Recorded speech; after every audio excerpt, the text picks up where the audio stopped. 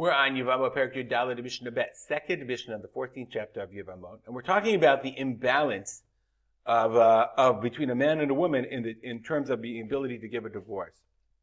So we learned that a pikachat shenit karsha, a woman who had hearing, she was married normally, and then she became deaf. She doesn't have dat. We learned in the last Mishnah that the man could divorce her. A pikachat shenit pikachat imratza yotzi. But then we learned also that if the man is nitcharesh, if he loses his hearing, he's no longer a ben dat, eno motzi olami. He has to have dat, and she doesn't have to have dat. So the Rabbi Yochanan ben Nuri said, how can that be? And the Chazal explained. The Mishnah says, He'id Rabbi Yochanan ben Gudgada.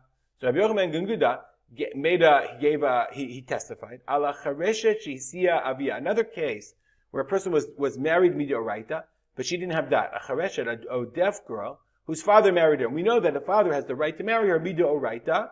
Okay, so he gave her, so therefore she was married midoraita, but now she doesn't have that. Shehi yotz'a beget.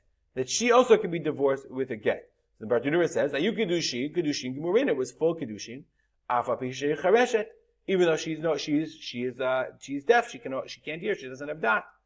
So she's yotze beget, afilu la'achar shegadla, even after she has grown up. Upaka koach amekabel that she can accept, she can receive her get.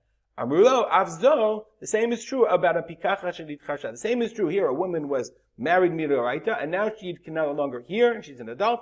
Zoka yotzeba. This is a similar case. So we see there are cases.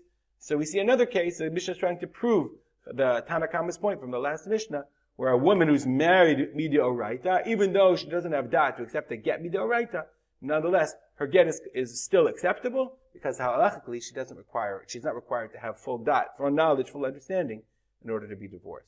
We'll stop here and dedicate our learning to the memory of my father, Rav Simcha ben Yitzchak Kalman. Have a good day.